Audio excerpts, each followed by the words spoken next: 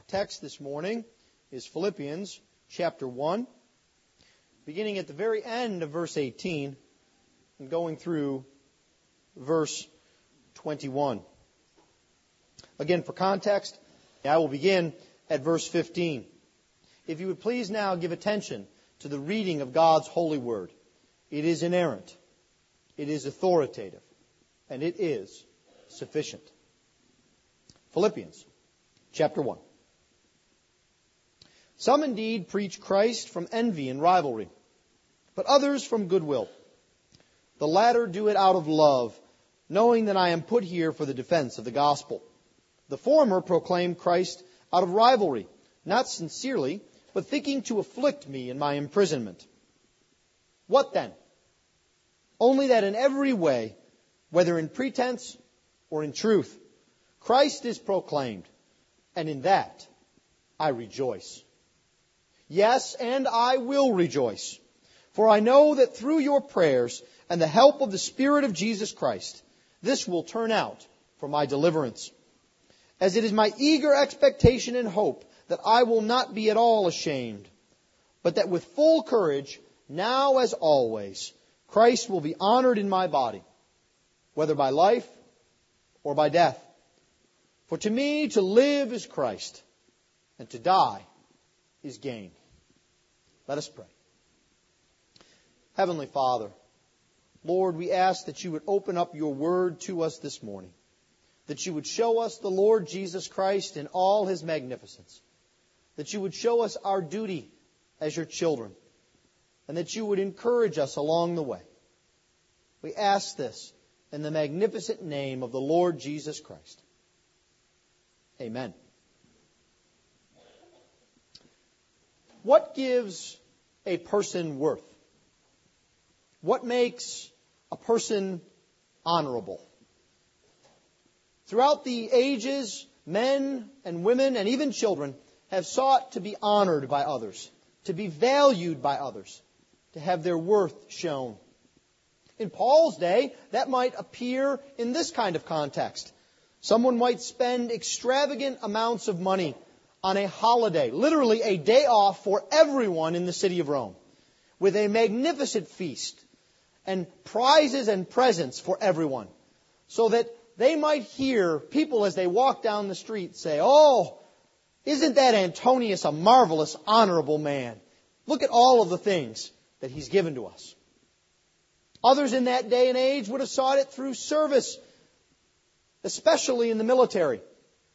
Generals would go and would do great deeds of daring, great feats of accomplishment, so that they might come home in a victory parade, in a chariot, before all the people of Rome, as they honored him almost as a god. But you see, when a man would do that, they had a second man in the chariot who would whisper in his ear as he went down the street, "Remember, you are mortal. Remember, you are mortal." Because you see, honor can be fleeting if it's sought in the wrong way. You see, even nowadays, people seek honor through the spending of money, through the building up of fame and accomplishment, through desiring to have other people see them not as they really are, but rather as something that they wish to be. You don't need to be rich or a general to do this. You could be a second or a third grader. You could be a retiree. You could be a mom. Paul here is describing for us how honor is found in life, how meaning is found in life, and especially here, I think, in the context of the Christian church. You see, real honor and value in life is found in seeing the work of God in our lives, not in what we think we have accomplished, not in what we think we have done. And so this morning I would like us to see three things. The first is I would like us to see the Lord's work on us. The Lord's work on us. And then secondly, the Lord's work through us. Both on us and then through us. And then finally, the Lord's work in us, in our very lives. So let's begin then by looking at the end of verse 18 and see the Lord's work on or upon us. You see, God is a sovereign being. He is not something that we think up. He is not a person who exists for our good pleasure or for our satisfaction. God is in charge and in control. And the first thing that we see here from this text is that God brings His will upon us. He works on us by bringing His will to fruition. You notice that Paul rejoices here in this text. We've been looking at this and wondering, how can someone who is in jail with a Roman soldier chained to him 24 hours a day and with supposed friends who are preaching hoping to hurt him, how can he rejoice and be joyful? There's so many other things Paul could desire to be doing. He might be miserable that his life is wasting away. He could be planting churches. He could be gaining converts. He could be establishing the church. But instead here, circumstances appear to be against him. But you see, Paul's joy is found in seeing God's will manifested in his life. His joy is in the advance and proclamation of the gospel. You see, because that is God's will, that His word would go forward and it would not return unto Him void. God's will is that His word would be established in the hearts of His people. But there's something else here that I think is important. Because if we are honest with ourselves, sometimes as Reformed Presbyterians, we can say to ourselves, God's will be done. And we leave it there. But you see, Paul doesn't. Paul says, I rejoice because this is God's will, but he says, yes, and I will rejoice. You see, Paul makes a conscious choice and decision to rejoice, to line his will up with God's. You see, his joy in God's will is not merely in the bare seeing of God's will. He enters into the sovereignty of God and says, Thy will be done, and I will rejoice in it. This is where true joy is found. In not kicking against the goads, in not resigning yourself to fate, but rather seeing the Lord and His will as being good, just, and loving, and deciding. Paul is very emphatic here.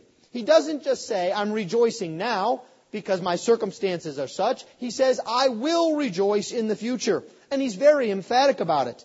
This yes and in the text is a specific type of grammatical construction. It hooks up the previous sentence with what will follow. He's explaining why he rejoices. He is bubbling over with joy. That question then comes to you. Can you determine to rejoice in God's will? Can you determine to rejoice in what He is bringing in your life, whether they be challenges or blessings? Can you rejoice knowing that God is in control, that God is omniscient, that God is omnipotent, that God is all-loving? You see, if we can rejoice in God's will, then our circumstances fade away. Our standing before others fades away. And we desire to see what God sees in our lives.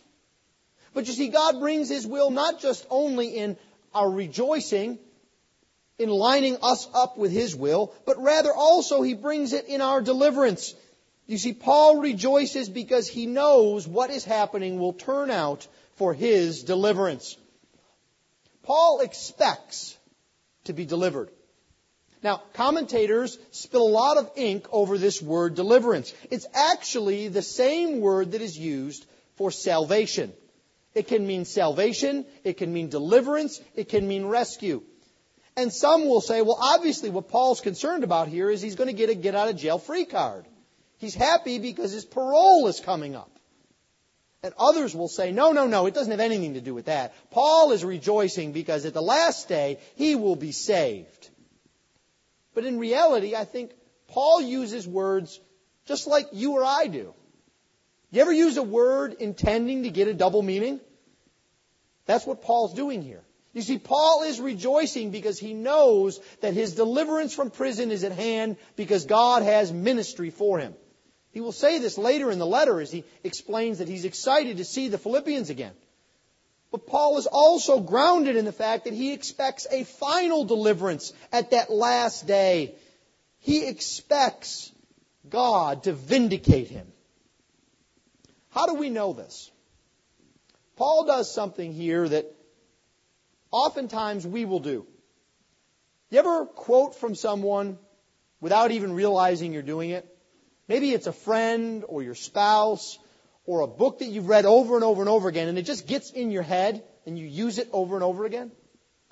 Paul's language here where he says, "This will turn out for my deliverance," is word for word the Greek translation of Job 13:16. Exactly the same. And you know Job's context, don't you? Job is the paragon of suffering. He suffered all kinds of being deprived, having physical ailments, tragedies. And in the midst of that, he says, "I know this will turn out for my deliverance because I will be vindicated before God." You see, Paul says, God will vindicate me. Paul says that God will deliver me at the last. And so he can be confident in his preaching, in the midst of his difficulties. As a matter of fact, he says, "I know that this will turn out for my deliverance." It's the same kind of know that we looked before at verse 16. Do you remember the difference between verse 16 and verse 17? Verse 16, the know there was a sure, founded knowledge. Verse 17 was a I suppose or I think. Here Paul is absolutely sure that the circumstances that he is in will turn out for his deliverance. It's because he knows God is sovereignly in control. All of his life, the this here, everything that he is experiencing will turn out right because it is in God's hands. It's kind of like reading a Dickens novel. Did you ever do that? You read and there's all kinds of facts that come out here and there and wherever. And by the end of the novel, Charles Dickens always ties every little detail together. What someone was wearing, where they were born, what they said, what they thought. He weaves it all together in a master story that he is in complete control of. You see, that is the kind of control that God has. He is in complete control of your story, pulling all of the spare ends. Everything that you think doesn't matter, perhaps, or is just happening, is a part of the sovereign plan of God. Missing a bus, getting a cold, hitting a home run, reading a book. God uses these events in our lives to shape us and mold us into the person He would have us be. Do you recognize God's control in your life and in your midst? If you do, you can rejoice. You can see that God is bringing His will about in your life. God is in control, and He works on us not only by bringing His will to our life, but also by bringing His provision. You'll notice He does it in two fashions here. Paul says, I know that this will turn out through your prayers and the help of the Spirit of Jesus Christ. This will happen because of the work of the Spirit, the Holy Spirit. This word here, help, can have two meanings as well. It can either mean that the Spirit's help, that is all that He gives to us, all that the Holy Spirit provides for us in wisdom, in knowledge, in sanctification. The work of the Spirit in our life is the provision of God. But it also can mean the supply of the Spirit Himself. Not just the things that the Spirit brings to our life, but the very relationship that He has with us. The fact that He indwells us. This is the provision of God. This is the work of God in our midst, giving us His Spirit, that we might know Him, that we might love Him. And it's no coincidence that Paul calls Him here the Spirit of Christ, because the Spirit speaks the things of Christ. And who better to mold us into the image of Christ than the Spirit of Christ? But Paul also acknowledges that the work of God goes on in very practical ways as well. He does it in such a fashion that it may make us uncomfortable at first. He says, I know this will all come out through your prayers and through the help of the Spirit. You see, God's provision is also found in the prayers of His people. We may say to ourselves, well, that doesn't make much sense. If God's in control, if God is sovereign, if He is in charge, how can prayer make any difference? How can what one man or one woman does make a difference in our life?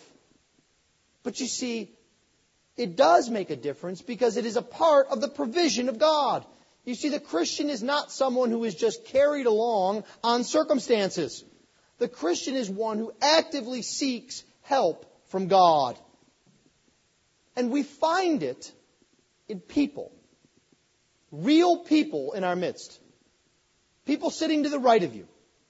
People sitting to the left of you. People sitting behind you and in front of you. God is at work on us through the work of His people. And even as great a saint as Paul acknowledges that he needs prayer. That he can't make it without the prayers of the people.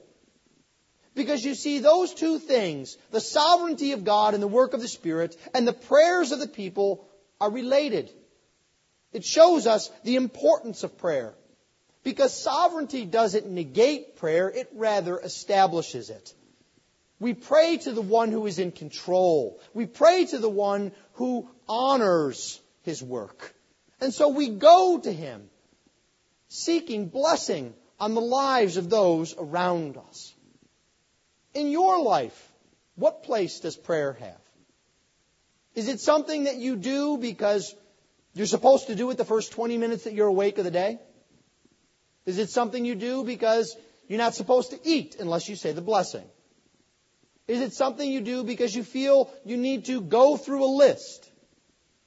Or do you expect to be ushered into the throne room of the King of the universe and to petition Him to use His mighty power to build up your church? That is the power of prayer.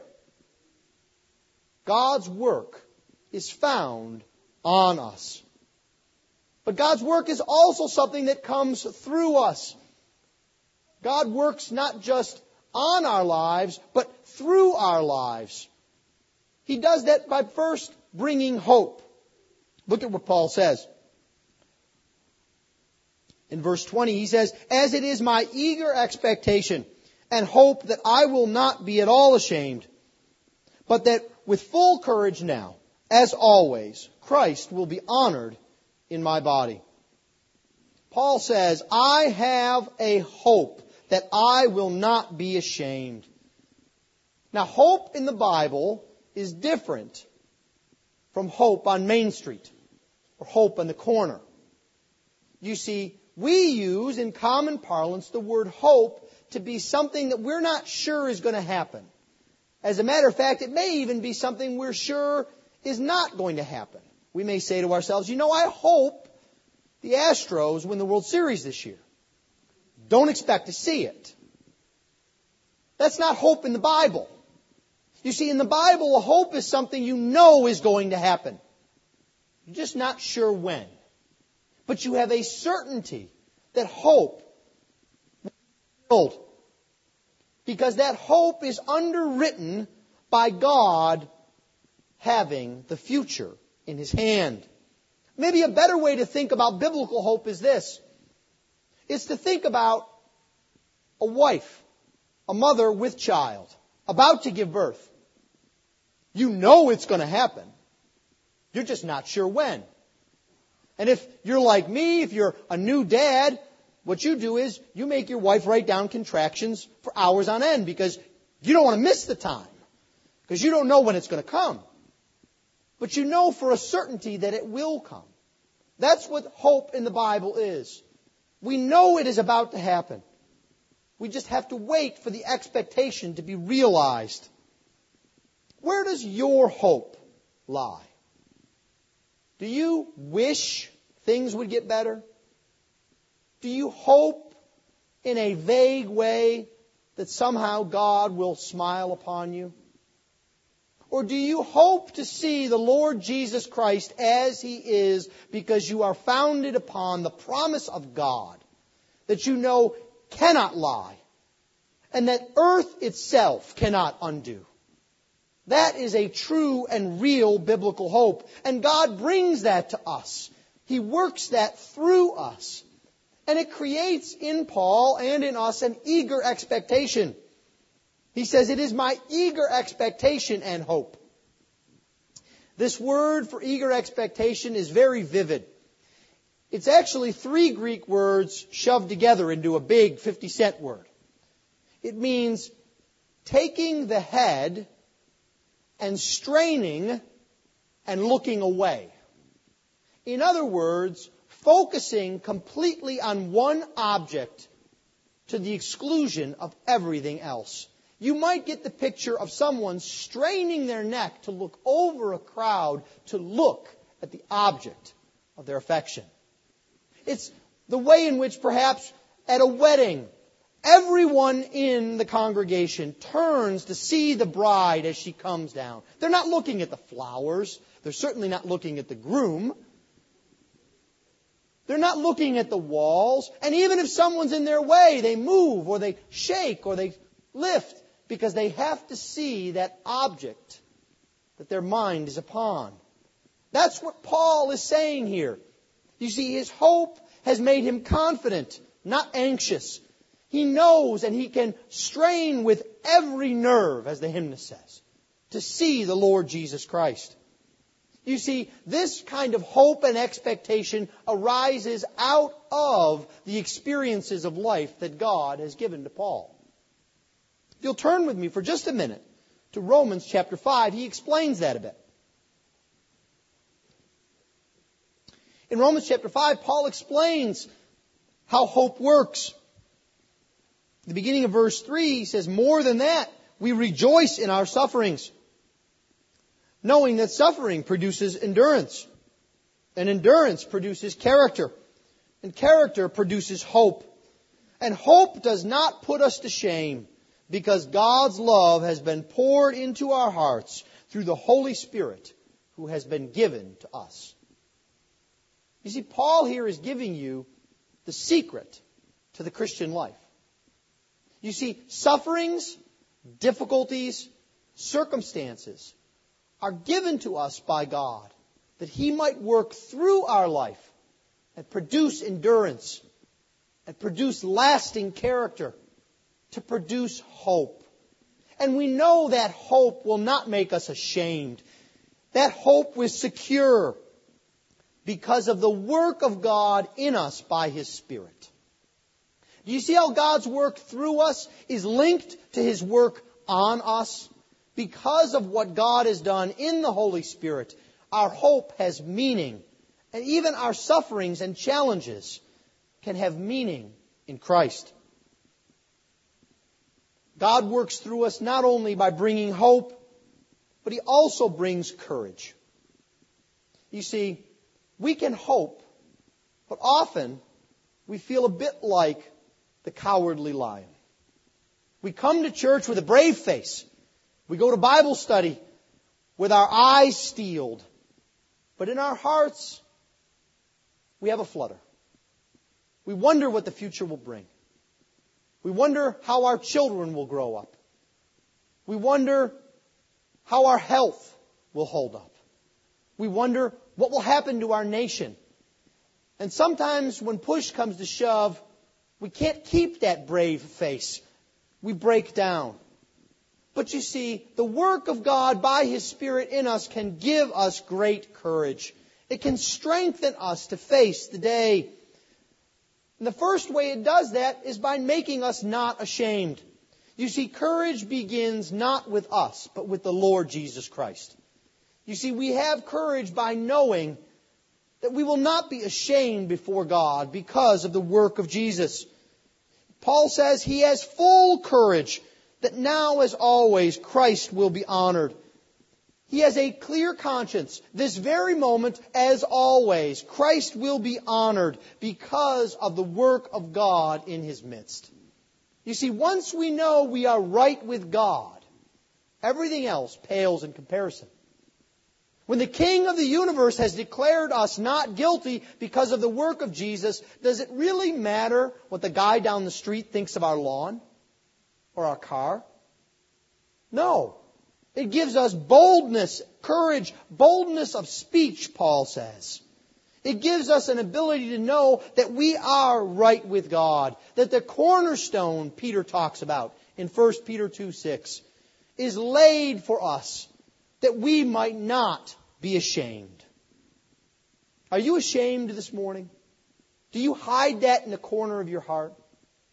Are you concerned that you don't really know your place in the world? Are you worried what others will think about you continually? You know, God can take away that shame. God can give you meaning and value and honor.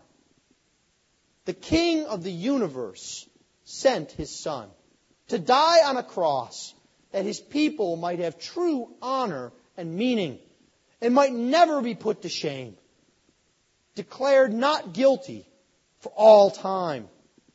This is the work of God through us. It brings courage and boldness, and it brings a concern for what He is doing right now. God's work is found on us in declaring His will, in bringing His provision. It's found through us in giving us hope and courage to face the day. But His work is also found in us. Look with me at the end of verse 20. Paul says, I will not be ashamed, because Christ will be honored in my body, whether by life or by death. For to me to live is Christ, and to die is gain. You see, God works in us by bringing true meaning and honor to our life. Paul is saying his life has real meaning. He knows why he's here.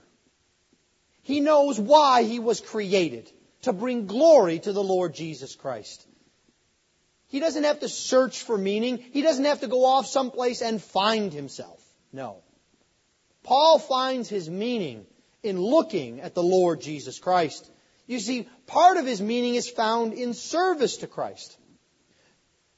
Christ will be honored in my body, Paul says. Now, that sounds like an odd phrase. What does that mean? How is Christ honored in my body? Does that mean that I need to renew that membership subscription to the gym and pump some iron? Make sure that I only eat non-fatty foods and stay away from potato chips? No. What it means is that Christ will be honored in a very concrete way. Not in some vague fashion, but in my life, in my day to day. As I wake up, I am to think, how can I honor Christ? As I go to work, I need to think, how will what I do honor the Lord Jesus Christ? As I speak to my spouse, how will my words honor Christ? As I teach my children, how will my words honor Christ? And this is true in any circumstance. You'll notice that Paul doesn't say, in my body on a good day. In my body when I feel well. In my body when I have advance notice. No. You see, Christ is to be honored in every circumstance. In plenty and in want. In freedom and in chains. In life and in death, Paul says. Have you thought about honoring Christ even in your death? Have you thought about how your life will be played back for others? Not to your glory, but to the Lord Jesus Christ. Have you thought about what they will say? How you served the Lord? How you held to the faith? How you finished well? You see, Paul has that even in his mind, because his focus is not upon himself, but upon the Lord Jesus Christ. Because he knows that true meaning is found in Jesus Himself, not in things or in circumstances. This very famous verse to live is Christ, and to die is gain is almost so well known to us that we skip over its meaning. But Paul is actually making a play on words here. You see, there was a Greek proverb, almost the equivalent of "have a nice day" or "just do it." And it went like this: to live is good. Living is good, as opposed to, of course, dying. And in Greek, the word for good is Christos. You can see how that sounds very much like Christus, the word that Paul uses here. You see, Paul's trying to get the attention of his readers, who were Greek, who would know this proverb. He says, listen, it's not living that's good. It's Jesus that's good. And Jesus makes life good. And Jesus can even make death good, because meaning is found in Jesus, not in the things that are around us. You see, that's why he could say death is gain. The Christian doesn't say death is gain because I won't get another head cold. The Christian doesn't say death is gain because I won't wake up with a backache. The Christian says death is gain because I will be forever with Jesus Christ. And all of the meaning that is found in life is found in its fullness in being with Him beyond death. Do you see how God works that in us by faith, uniting us with our Lord? He also works in us, finally, by bringing glory. That's the word that is used here in verse 20. He says, Christ will be honored. That word for honored means glorified. It actually means magnified. It could even be said made really, really big. You know what I mean when you talk about something that's really big? One of my boys was telling me a couple of weeks ago about a restaurant that was good. And I said, well, have you ever been there? And he said, no, I was talking to my friend, and he said they have a gigantic cookie. It's the biggest cookie you'd ever seen. And of course, if a cookie's good, a gigantic cookie's even better. And describing it, the phrases he was using. You see, that's what God wants us to think about the Lord Jesus Christ.